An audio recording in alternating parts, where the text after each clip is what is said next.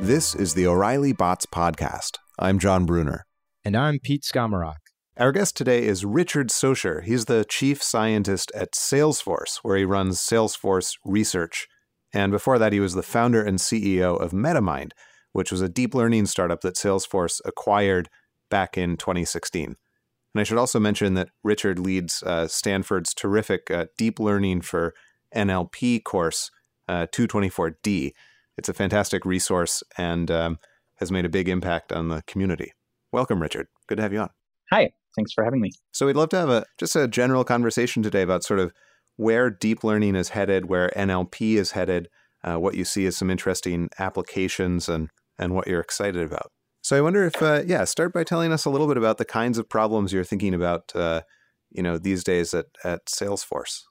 Sure. So I think I kind of wear two hats. One is on the research side and pure research side, and the other one is more on the applied side and bringing AI actually to everybody. And that's very aligned with sort of my goals in life and my career, which is to push the state of the art in artificial intelligence through research and then make it widely and easily accessible. And so on the research side, I'm very excited about natural language understanding and often using deep learning models to push that forward. And language understanding is kind of tricky. It's really encompasses a lot of different kinds of skills.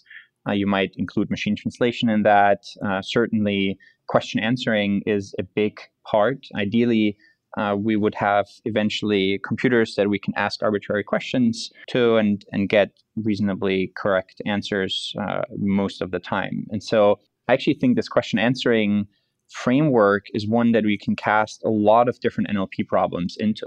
I might want to ask the system, what's the translation of that sentence into this other language? So in some sense, machine translation can be cast as a question answering problem as well. And what that means, though, is that we have to have a system that builds on top of other tasks continuously. So it basically keeps getting smarter as you add new kinds of tasks to it. And this is kind of a long-term research agenda and research goal that I have, which is joint multitask learning, where a single model keeps getting smarter and smarter. Because I think as a community in deep learning, we've gotten really good at taking a single model and a single task and a single data set and just optimizing it really, really well and doing quite well on any single task. But that's not how humans learn, right? People learn continuously. And when I learn a new task, that doesn't mean I want to forget all the past tasks that I'm able to do.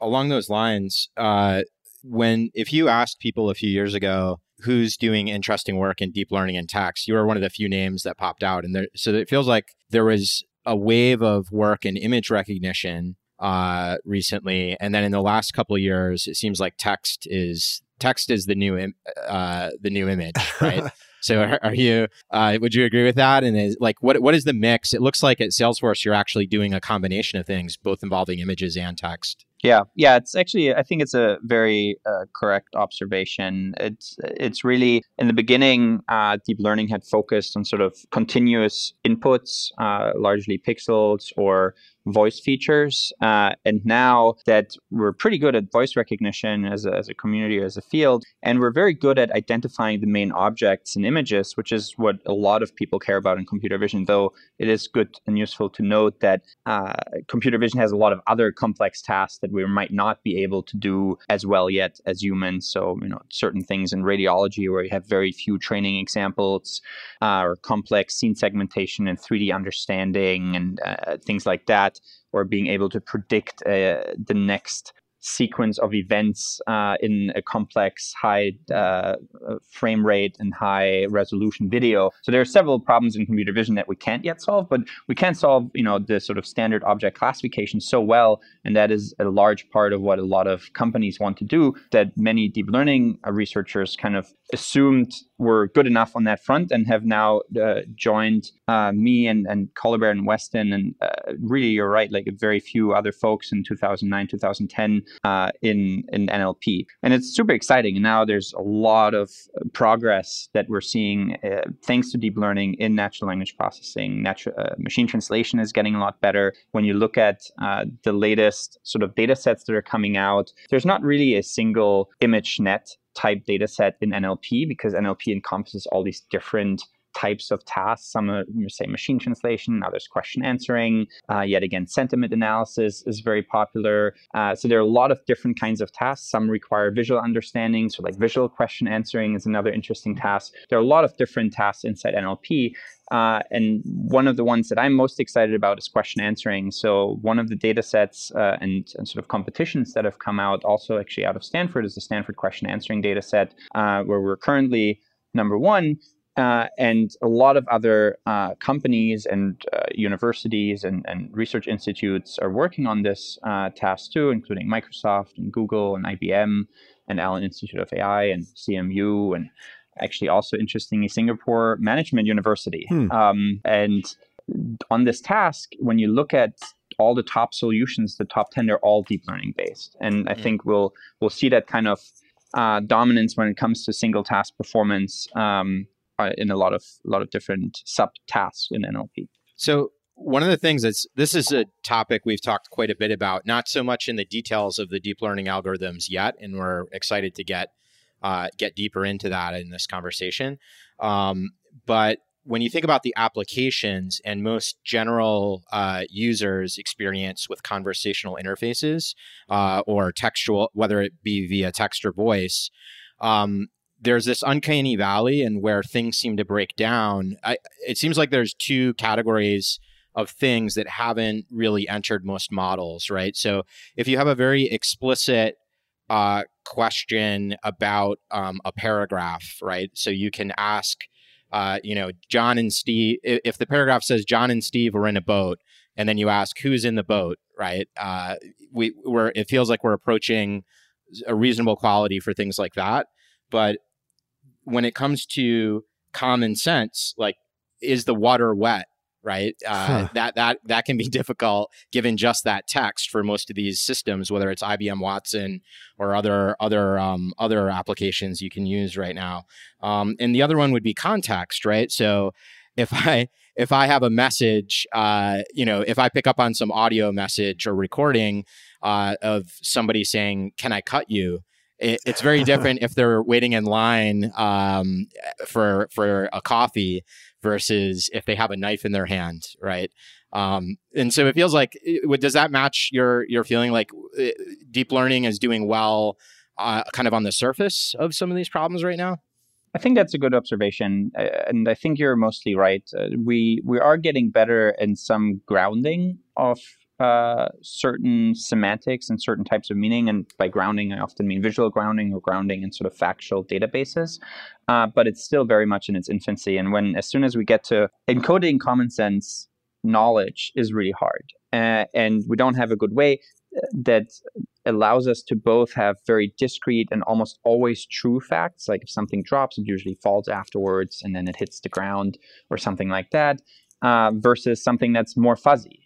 Some people like vanilla ice cream. Is that a fact that we need to encode in the system? What if they like strawberry ice cream? There's so many fuzzy things that are not always true, and it's hard to encompass all of them and then have a QA system that really asks those questions.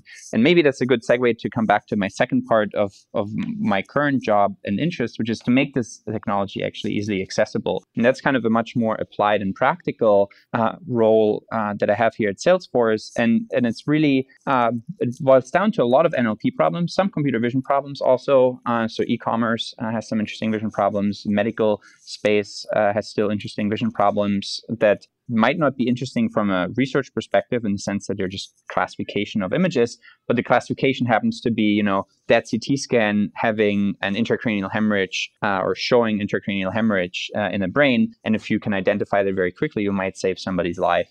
And so there's some interesting problems in the image domain, but really a lot of them are also on the textual side. And there we think in, understanding email very well. Email is actually still used much more than bots, and in some ways can be seen as a very slow conversation that has delay, but that delay kind of allows more things to be done, and you can be more helpful because it doesn't have to be real time right away. And so emails, of course, are used a lot in service, but also in marketing. And so those are two areas that we're very passionate about and hope to be able to help people make them more efficient by answering, for instance, simple service requests very quickly and in a very personalized way with automated email response systems. And then a little bit also in sales, where you can basically try to understand, based on a lot of email conversations, which are the most likely people that would actually want your product and you actually want to sell it to them more efficiently. And so I think from emails, you can then kind of almost smoothly interpolate to bots, right? If an email comes in that asks a very specific question, you're able to answer that email very accurately. Then if similar kinds of questions would come in through some live agent or bot interface, you would also likely be able to answer some of those questions. So I'm curious about sort of how you imagine these AI-enabled Q&A systems working. To go back to that for just a moment, do you see it as kind of you have a platform that can understand questions and then add on modules that can answer different kinds of questions?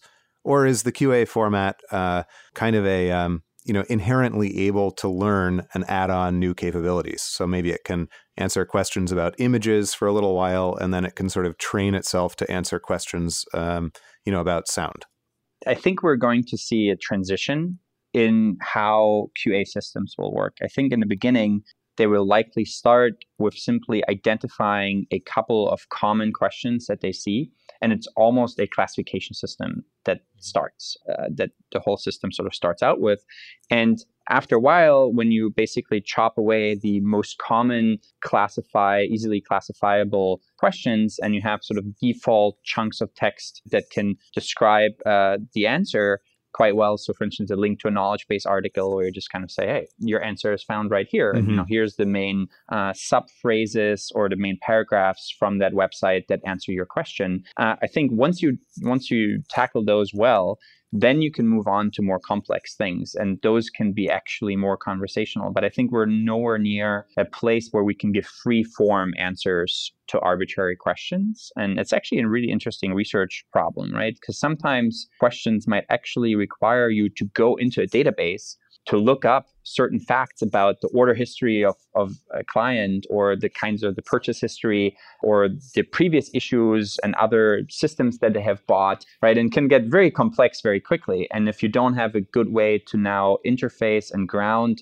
this conversation in the actual semantics and of that customer or that person that you're chatting with, it's going to be hard to do it. Even simpler things like booking flights, right? Like, I don't know if it's quite tricky if you want to say, oh, I want to change that flight. And now you actually have a system that automatically goes into a database and makes a couple of really major decisions. But I think that's obviously the future. I think eventually that's where we want to be. And then the other tricky bit is that if it's a conversational system, sometimes speech isn't the best way to present information, right? Here's a long list of flights or something. I don't want you to spend now 20 minutes listing them with all their details. I want to maybe just see a little tile, and I can now swipe through that tile. And likewise, so I think having some visual components sometimes can help conversational agents a lot too. Right. Plus, there's always the risk that an AI-based agent will sort of do something that satisfies all the restrictions that the model has developed for itself, but that makes no sense to a human. And so you need some final way of communicating it back to the user that's useful, right? Yeah, Richard. So what you're describing, when we were back at when I was back at LinkedIn, that wave of machine learning, I think at all the big like Google, Facebook, LinkedIn, everybody, is much more towards like supervised classifiers, ranking and relevance, recommendations. Now we're entering into a wave of understanding, whether it's images or text. You referred to some results where you were actually beating some of these other leading researchers and companies. But one of the papers you put out recently that deals with the question answering is on dynamic co-attention networks. And one of the promising things about that, it sounds like, is that rather than a single static representation of a document, it's able to interpret the document differently depending on the nature of the question and the task. Can you say a little bit more about how that works and why it's better? Sure.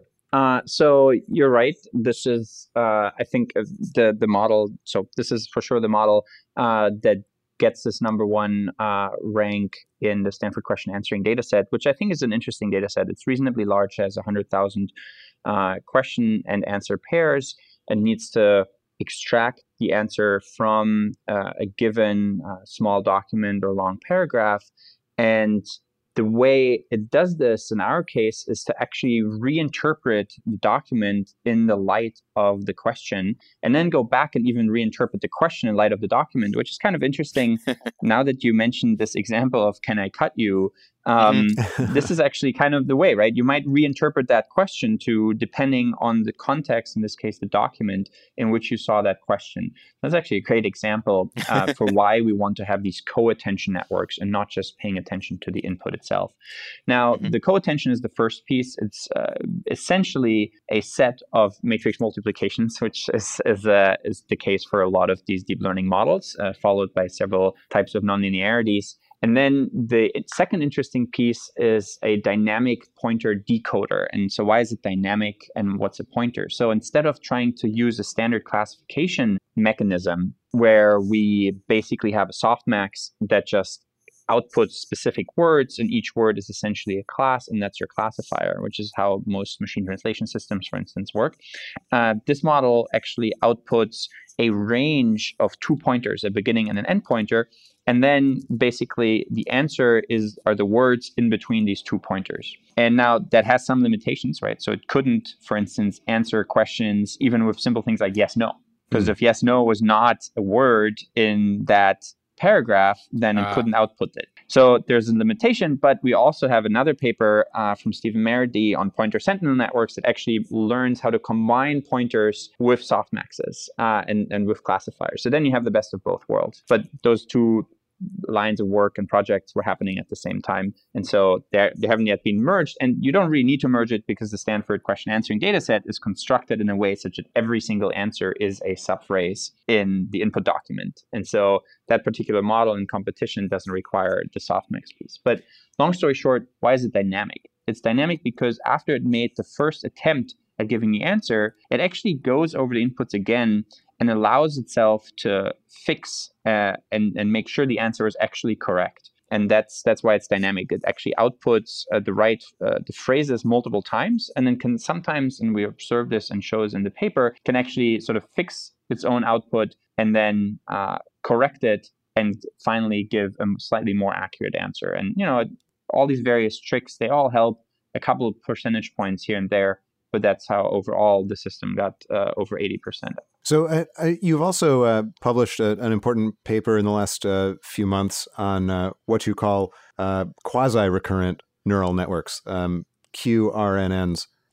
They're an advancement, you say, in some applications over long short-term memory networks, LSTMs. I wonder if you could just sort of explain in very abstract terms what a QRNN is. I want to give a shout out here. So the first authors of the Stanford question answering model, the dynamic co-attention networks, were Tse-Ming Xiong and Victor Chong, and I'm the third author. And on the quasi-recurrent neural networks, it's James Bradbury and Stephen Meredy, two of our researchers here at Salesforce Research who've done phenomenal work.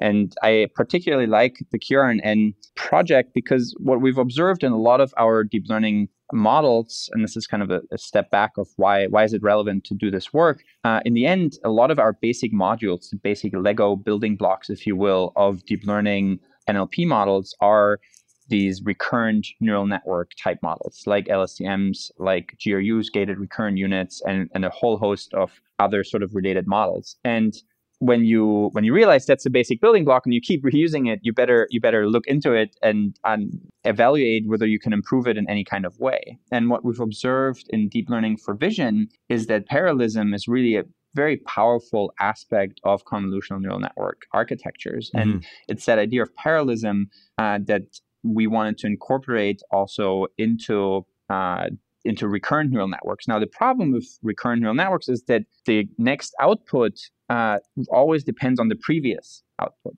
And so it's very hard to parallelize that. And so the idea here is that, well, you can have some computation at every single time step, and that you can actually pre-process in parallel.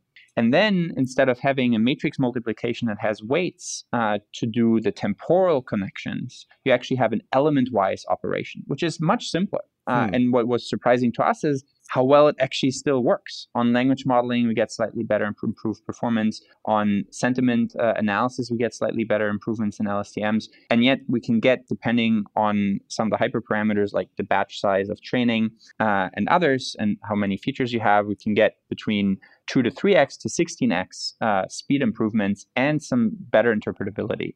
And so I'm very excited by these quasi-recurrent neural networks. They really exploit parallelism both at the single time step level as well as the feature level. And you parallelize over time steps in the first one and over feature channels in the second one. And you keep switching between the two. I think of parallelism as being important for images because you have a lot of bytes going through, to interpret images. Is that the same reason that it's important for text for NLP? Is it just sort of speed, or is there some other aspect of parallelism that's important?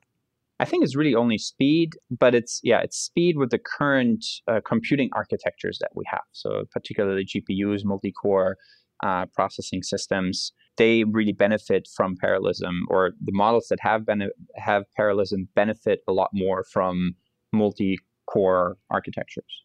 What type of frameworks are you using? Another thing that's been really interesting to watch in the last couple of years especially with deep learning, is how transferable a lot of the results are. And, in science for decades, it's been an issue. Reproducibility of research has been an issue. People not providing their code, not providing their data. And it seems like in this subcommunity, especially, people are very good about building on each other's frameworks and putting models into practice quickly. What are you using? And obviously the big companies are behind some of this as well. You've got Google and Microsoft and everybody putting out frameworks. Are you using, for example, like TensorFlow and Keras, or do you have other in-house frameworks that you use?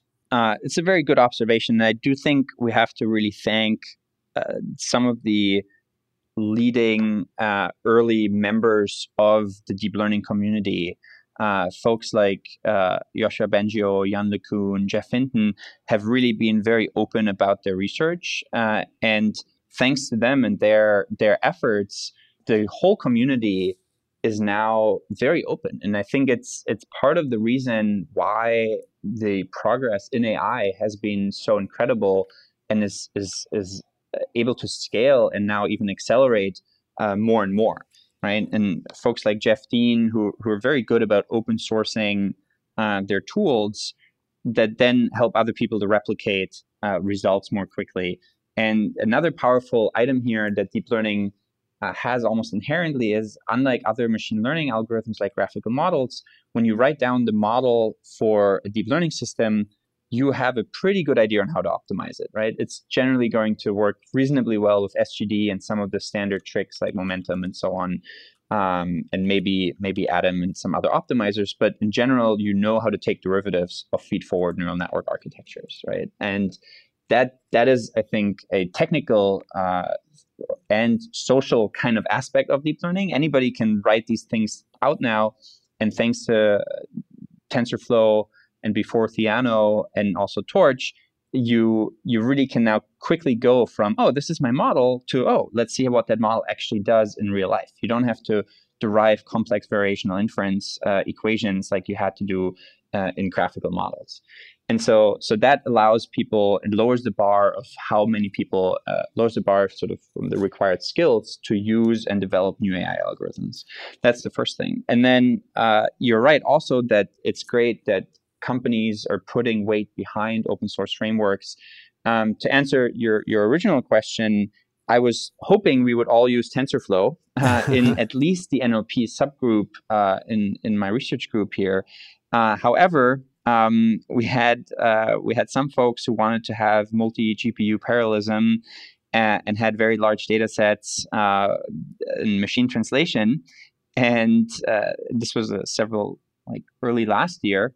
And TensorFlow didn't have it at the time. And I think they've improved since.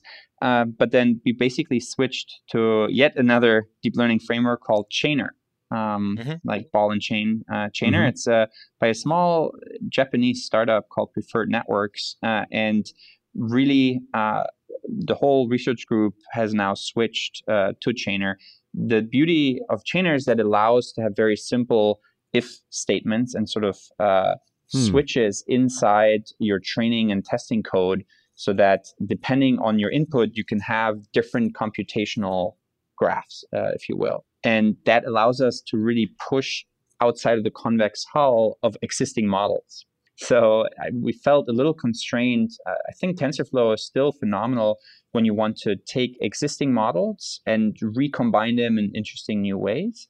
But if you really want to break out of the convex hull of anything that's currently existing, and that's kind of what we're trying to do in the research group, then Chainer allowed us to do that more quickly. And also, and we show this in the code that we published together with the QRNN that's on our blog, you can quite easily incorporate CUDA kernels and C++, low-level CUDA kernels in the middle of your Python code, and really gain a lot of speed. So it's a great, it's a very flexible model. So you make a really good point about the increasing accessibility of deep learning and neural nets, especially as TensorFlow come out, and it has excellent documentation. It's reasonably easy to get started. It's kicked some of the other, frameworks into becoming more accessible as well, and just generally made the field, more competitive. So now you have a lot of people who are capable of implementing someone else's model, or kind of getting started, possibly tweaking someone else's model. But still, you have a very, comparatively few people who are capable of writing new models from scratch and understanding them at a fundamental level. Do you see anything coming up on the horizon that might change that might make it easier to actually, write and understand the models at a fundamental level? It's tricky. I mean, in the end, like with other machine learning methods, to really get deep into it, you do still need a lot of very good math and engineering skills. And, that still takes a lot of time. It's good if you have physics background and you have applied math background and you can program very well. Those are still relatively high hurdles to go and really push the boundaries of knowledge and in some sense engineering forward with deep learning. So I think that boundary will still sort of be there. But again, you have new places like the Singapore School of Management, in particular here for the Squad data set, which really weren't on the map when it comes to deep learning. But in this particular competition, they've really done phenomenally well. They also use a type of LSTM framework. And again, that allowed them to quickly get in there and do some really interesting research. So Richard, one of the things that's interesting, I read the Squad paper a while back.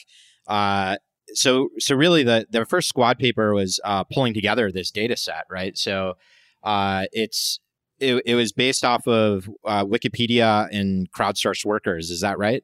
Yeah, and I love the work, and it really can't be stressed enough how important the people are who actually spend that time and create those new data sets. So, like ImageNet had such a profound impact on the computer vision field. And I think good NLP data sets also have a profound impact on the field of NLP.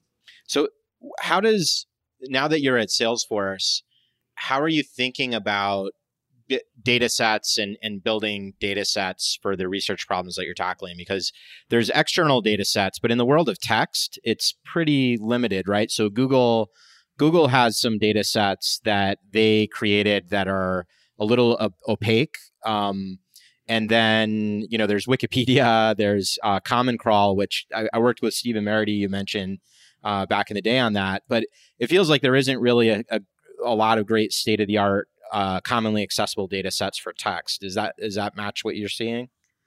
There aren't. So there are some really good ones in machine translation, because we can use human labor that was done anyway, just for the benefit of other humans, to train and collect machine translation data.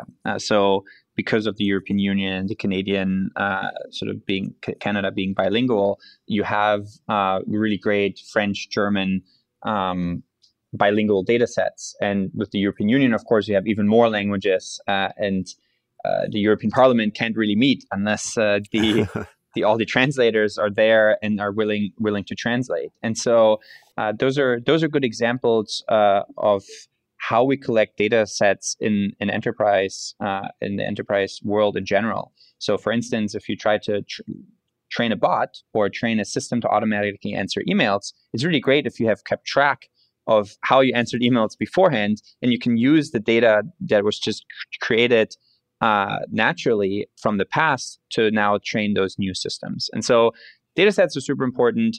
They're important in the enterprise world and in the consumer world. Whenever you have AI, it always starts with a data set and having it properly collected, sometimes cleaned. Ideally, you can deal with the noisy kinds of data sets that are really out there. And it's also true for research. Now, sometimes companies like Google or Facebook, they can't upload the most exciting data sets they have, where they train the most interesting models, the ones with the most revenue, like advertisement kinds of data sets, because it's actually private data, right? I wouldn't want my Gmail emails to actually end up in some public data set. And so sometimes it makes sense. Whenever it's public and it's online and, Wikipedia, for instance, then that's actually a good basis. And you can create very valuable data sets just by labeling, for instance, in the case of Squad, Wikipedia, and answering specific questions and mark out where exactly the answer is. Or in the case of Stephen, on his Pointer Sentinel paper, where he basically had a better pre-processed version of Wikipedia for language modeling, trying to predict the next words, and showing how you can use pointers and how that improves sequence models. And so when you use Wikipedia data, do you encounter any problems having to do with the fact that Wikipedia is written in a way that people don't commonly, use to communicate? It's right. It's a very formal kind of language that you find in an encyclopedia compared to what you would find in an email or text exchange or something like that. Do you have to make adjustments, or do you bootstrap sort of? That is definitely a problem. You're right. I think so. For instance, when we train our word vectors, Jeffrey Pennington's project on Glove word vectors, we also provided one that was trained on tweets to offset that. That being said, for a lot of intrinsic evaluations, Wikipedia often gives a very large boost. It would take a lot more news, for instance, and news texts to get to the same sort of good evaluation metrics that you would get from training on a relatively small, at least in comparison, Wikipedia data set. Now, what I think we do observe with all of these is that all these systems are very dependent on the kind of training data that they have. And that, again, boils down to moving away from single task, single data set kinds of learning to a multitask setting where you have a single model that keeps having to do more tasks. And this is, I think, the next frontier for deep learning. And that's sort of shameless plug here. Another paper from Kazuma, one of our interns, who provides a first example of an architecture that keeps growing, but keeps jointly learning multiple different tasks. And we actually show that sometimes even higher level tasks can improve lower level sort of syntactic tasks, like simple things like part of speech tagging, as you train them all jointly. And I think that's really the future. And that's the only way we can get out of this local optima that we often find ourselves in when it comes to model development and training specific models on specific data sets. It's really keep adding more data sets to your single model and see when they break. And what we found is they actually do break pretty quickly. It's very hard to train a single model to do many different kinds of things. There's something interesting that you're hitting on, which, as somebody interested in deep learning and wanting to see this progress, it's really appealing to imagine things getting to the point where you have models. Like right now, most models are built and trained and designed and architected and then deployed. And there's few examples of learning online. And even deeper, what it sounds like you're describing is where they're actually adjusting and changing even their architecture, right, in response to what they're learning. And so the pros of that would be amazing, where you have this resilient AI that's getting better and learning new skills, almost human-like or childlike. The downside in practice with things that start to touch on that is that they're mostly built through user data. And like you said, on Twitter, things can go very, very badly. How do you, in practice, how would you think about, like, say in an application at Salesforce or at Google, where you are training on conversations, how do you prevent the AI from saying something offensive, for example? Well, I guess there's in that particular example of a certain bot we don't want to name right now. They had a very simple attack vector, which is repeat after me, and then they would repeat after the person. So you have to be a little better than that to not be easily attacked. But you're right. I think it is actually a pretty fundamental problem as AI comes more and more into our daily lives. We have to be very conscious and actually have, unfortunately, that is starting now. Parts of like people in the community are starting to think about that. How do we prevent sort of, in the simplest case, things like semantic drift in models that always continue to learn? And that's something that you see a lot when systems go unchecked. They often drift semantically, like all birds fly, but then you see a penguin and, the penguin doesn't fly, and then the penguin swims, and then all of a sudden, before you know it, like all birds swim, fly, and scuba dive and whatnot. And it doesn't quite work. On a more serious note, because these systems are so dependent on the training data, if the training data has a lot of bias, the systems will have a lot of bias, and we don't want them to have that bias. We want to have machine learning systems that don't exhibit some of the unpleasant biases that some humans have. And so, and I think that comes also through in conversations where hopefully we can eventually have systems that show no bias. This is a subject that Pete and I have been talking about a lot recently, is kind of, what happens as we begin to get AI generated content, things like news articles, but also you can imagine books or movies that are increasingly tweaked. And if you optimize, as any news site or social network does, on engagement, then you wind up, generating content that's skewed in some way in order to sort of please and engage the reader. So it's not only like the training data, it's also kind of the optimization. The incentive structure. Yeah. Mm-hmm. That's right. And I think, so maybe it's because I'm German, but like I do think regulation sometimes helps. There are certain things where it doesn't make sense to have completely unregulated markets or something. And likewise, completely unregulated AI systems. I love AI, but it's hard for AI to do all the things that humans can still do. And for instance, properly vetting and verifying news and having journalistic integrity and journalistic standards is something that you certainly shouldn't yet give into the hands of AI and let AI sort of run rampant and optimizing certain metrics. Yeah, AI with profit motive can be tricky. That's right. And that's like, even in the simple things, you don't even need to have this sort of general intelligence, which we're very far away from, and unfortunately is not a subject of this conversation because it's not really that necessary. But you can see how simple things like credit scoring algorithms that use machine learning, or optimizing for clicks, how that already can be problematic. And so it's something that we as a community should think about, but also really the people that use the algorithms. In the end, a lot of the actual research community builds very fundamental basic building blocks, right? Somebody who, like when Jürgen Schmidhuber and his student Hochreiter invented the LSTM, they weren't thinking about how that might change social media and clicks in many years down the line. And neither is it their fault that LSTMs might eventually be used for that, right? So we have to separate out sort of fundamental research from how it's applied. And when it gets applied and it touches human lives,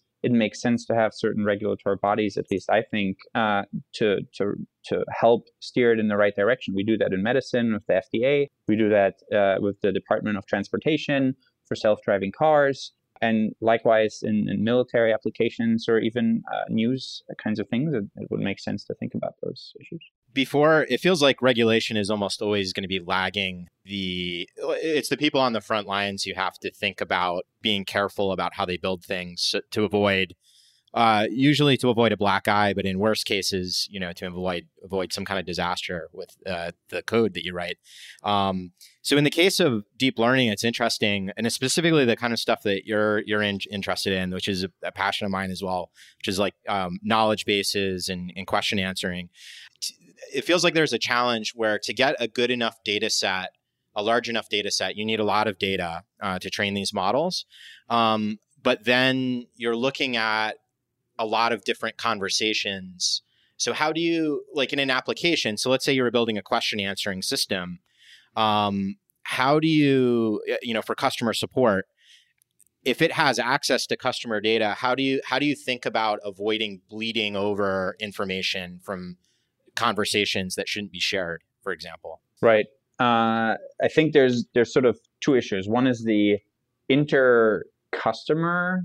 Well, so customer actually in the Salesforce context is somewhat ambiguous because we're kind of recursive because Salesforce is a B2B company, right? We provide CRMs to other companies and those are our customers, but then all of our customers have their own customers. Mm-hmm. So let's call them end consumers of our customers' products. And so because of that, we might actually encounter both of those issues. What if you have two customers and they both use your product and you don't want them to benefit from each other's conversation, but then we also have customers and you don't want to have that across whole industries and inside an industry. So the second one is actually somewhat easy because our default is we would never allow that to happen. Right now, any kind of global model we would have would come from public data like Trailheads, or just sort of a public teaching website that we have here at Salesforce. And then inside a company, that's actually an interesting question. It hasn't come up many times when we work in service.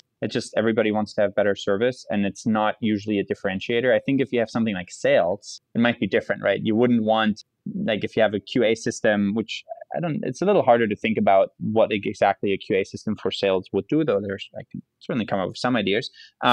But there, you wouldn't want your competitors to have their sales improved or maybe be able to sneak out some information about who you're talking to based on answering and triggering certain kinds of questions. So there are certain kinds of attack vectors that you have to be very cognizant about. I think in service, it's much less common to worry about that. In many more cases, you have a certain problem where you want the solution to be really. What do you think are the big unsolved problems that are getting you excited right now? The biggest one is joint many-task learning. And seeing everything as a QA problem and figuring out a single QA model that can do simple things that require only the inputs, like machine translation, where if you know the sentence and you know how to translate it, you're mostly good.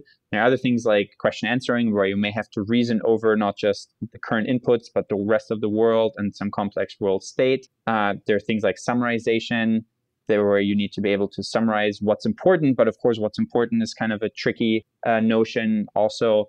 And we have all these different problems, and we currently don't have models that can do those kinds of complex tasks all in a single model. So that's, I think, what excites me the most. And that kind of formulation, actually, when you think about it more deeply, it touches basically on all the hard things in machine learning in general. Skewed data sets. What if one of your tasks has millions and millions of examples and then another one only has 1,000 or 10,000? Then you have the skewed data set problem, for which unfortunately there's still no really good definitive solution for. Then you have transfer learning, which you would hope is always happening, but when tasks aren't super related, you might actually also have so-called catastrophic forgetting when you train tasks sequentially, or catastrophic interference. It's not always catastrophic, but it usually hurts a little bit if you try to train a single model on two different tasks, right? Because now the output space is larger, so it's just easier to make potential confusions and misclassifications, and so on. I could go on for a while. There are a lot of interesting subproblems that kind of research direction tackles. One problem that I'm always interested in, which isn't a classical kind of machine learning problem like the ones that you've outlined, but I'd love your thoughts on it, is how to make the models more sort of intuitable. Like one of the big problems that you encounter in understanding them, and especially that would come up if we brought about some sort of regulation of AI, is that it's very difficult for a human to read these models and anticipate how they'll behave, right? And sort of understand them at the fundamental level.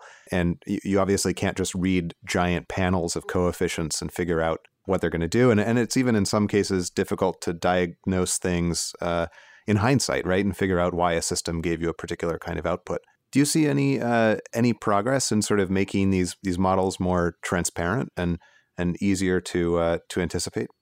It's a good question to bring us back to some of the more applied things, which I do care about a lot too. So I do think we're actually getting better at understanding the models. So you can sort of back propagate and find the images that most trigger, for instance, a certain higher level neuron in a convolutional neural network.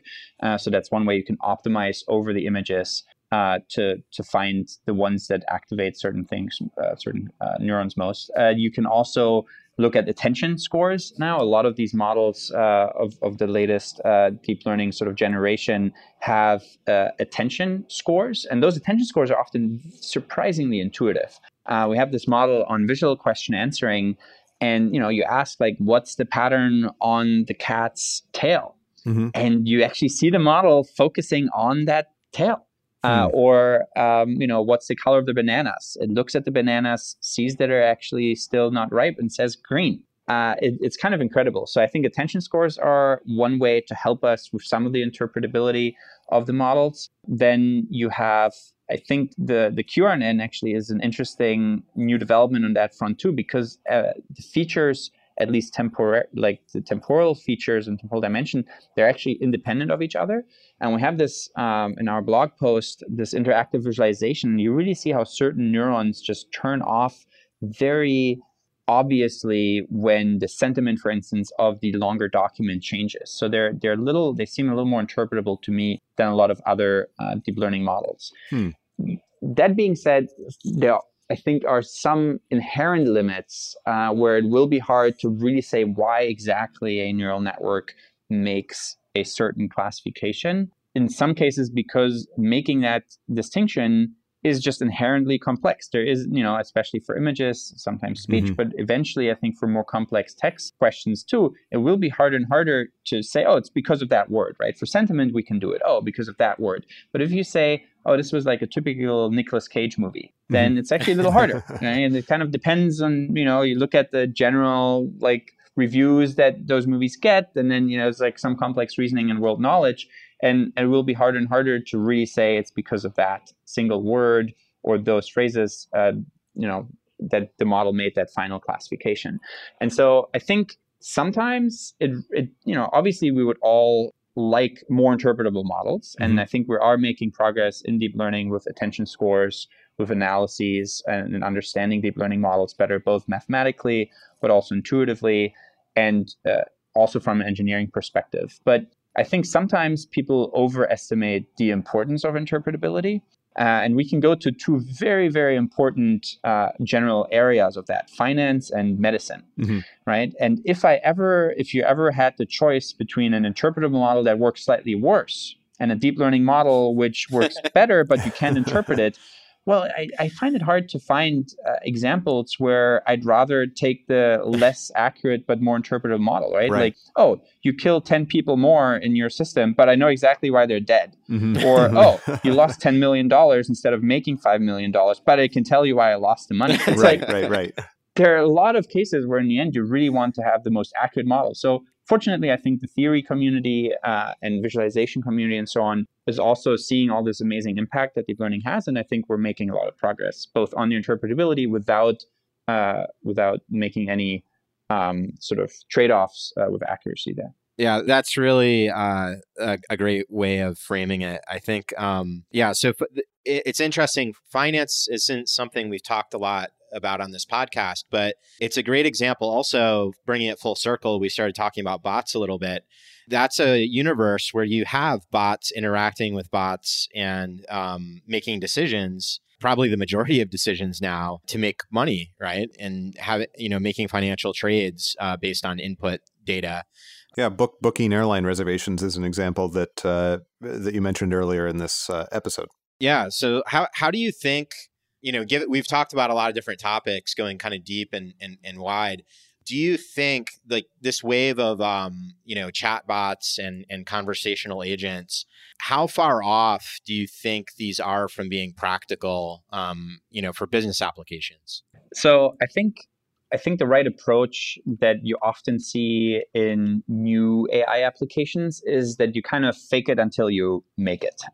And let me explain what I mean by this. You basically want to have a human do a certain task, and that's sort of the part where you're faking it, and you want the human to basically do it, and you get better and better, and you take that input that humans have, and you get smarter and smarter in your AI system, and eventually you can start improving that human, and you can make like simple questions you can take out of the whole chain. You can just automatically and very quickly answer, making the experience better and more personalized and faster, in terms of turnaround time for the customer or the person who wants to interact with the bot. And then I think over time we will just see more and more of those things get automated to a degree where you can then, as the backend person, really focus on adding a personal touch to a customer conversation, or tackling really only the very hard cases where, it's like somebody has some crazy router problem, and now you have to parse the log files of the router, and you have to,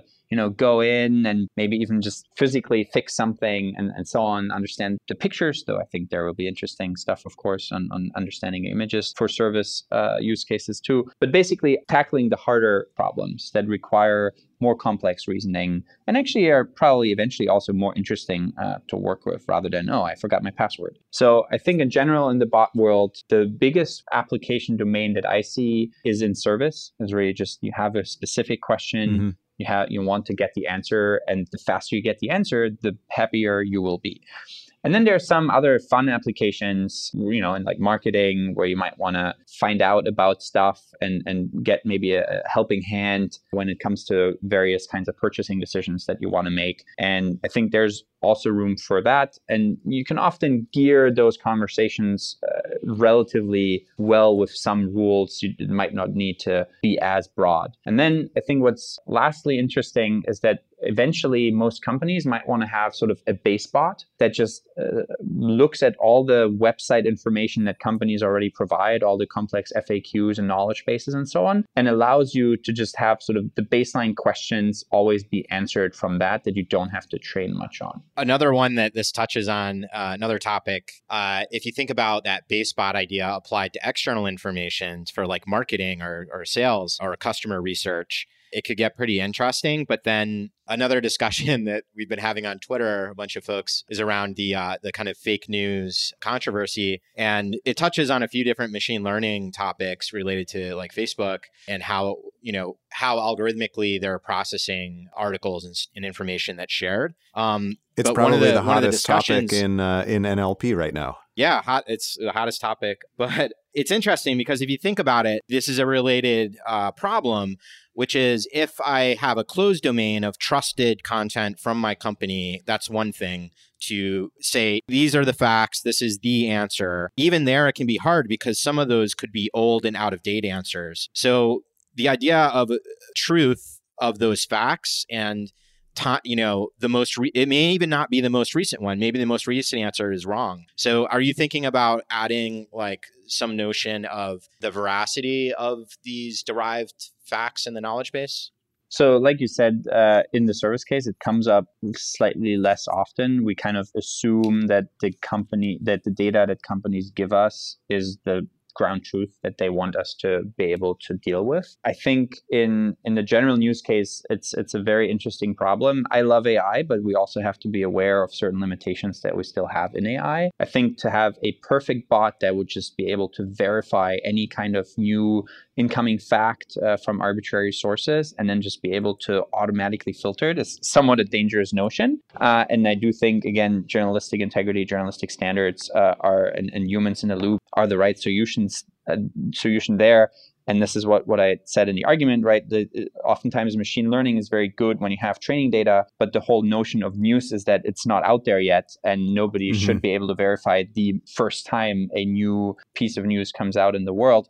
Now, what I also mentioned and didn't get mentioned in the article is that, of course, you can classify opinions versus facts, right? And whether those facts are actually true or not might not even be as important as identifying whether somebody has a strong opinion that they're voicing in an article. And identifying opinions is actually much easier and can be done. And then, of course, if there's so much opinion in what's supposed to be a factual article, then you can identify those. And of course, you can keep track historically of certain sources and so on. So there's a lot of things that you can do, and a lot of places machine learning can help. Is it possible then to like take an account of a single event? Let's say it's news describing the reopening of the FBI investigation into Hillary Clinton's emails a couple of weeks ago, and sort of identify what is the mainstream opinion or bias, and then identify like the difference between other news sources and their account of the same event and the mainstream, and sort of then identify the most extreme summaries of it. Yeah, I think there are actually some interesting tools that people can use of looking at a certain topic and then seeing various different accounts of the same event. I think a lot of that can still be done with human supervision too. Mm-hmm. Could call this the Rashomon algorithm, right? The same event seen 20 different ways. Right. Yeah, I mean, you have the same, with something like that, you have like the New York Times and Washington Post writing, FBI director sends letter to Congress announcing further investigation of emails related to Hillary Clinton or something. And then on right-wing news sites, you had headlines that were like, FBI says Clinton may be guilty after all, or something like that. And that's not even as extreme as you can imagine them getting. But you sort of like, maybe you could let these things through, but with a flag that's like, hey, if you're reading this, you're living in your own world, basically. So there are some linguistic indicators for, you mentioned maybe, right? Maybe is not an ideal world in a news source. And yeah, so you're right. I think there are some things can be done to help give people hints about what's opinion and what is fact. So Richard, it's been a pleasure having you on to talk about the future of AI. This is fantastically consequential stuff. If listeners want to find you, where should they look? Thanks for having me. It was phenomenally well thought out questions that you had to you and Pete. It was great to be here with you. I'm on Twitter. Richard Socher is my handle, just first name, last name. And I think it's a really exciting time around AI. I'm glad you're doing this outreach to the community. If people want to chat further, I'll be at the NIPS conference, Neural Information Processing Systems, in Barcelona this year. And if you want to join our team, we're hiring a lot. We want to grow our AI team a lot too. And it's a truly exciting time to join the team. Excellent. Thanks so much, Richard. Thanks. Thank you. Thanks for joining us for another episode of the O'Reilly Bots podcast. Remember to sign up for O'Reilly's AI newsletter by going to O'Reilly.com/bots, and also take a look at how to watch the videos from the O'Reilly Bot Day program on that site as well. We hope you all are enjoying listening to the Bots podcast as much as Pete and I enjoy making it. If you do enjoy it, be sure to rate us on iTunes or wherever you listen to podcasts. And if you have ideas or just want to get in touch, reach out to either one of us on Twitter. We'd love to hear from you. For the O'Reilly Bots podcast, I'm John Bruner. And I'm Pete Skomoroch.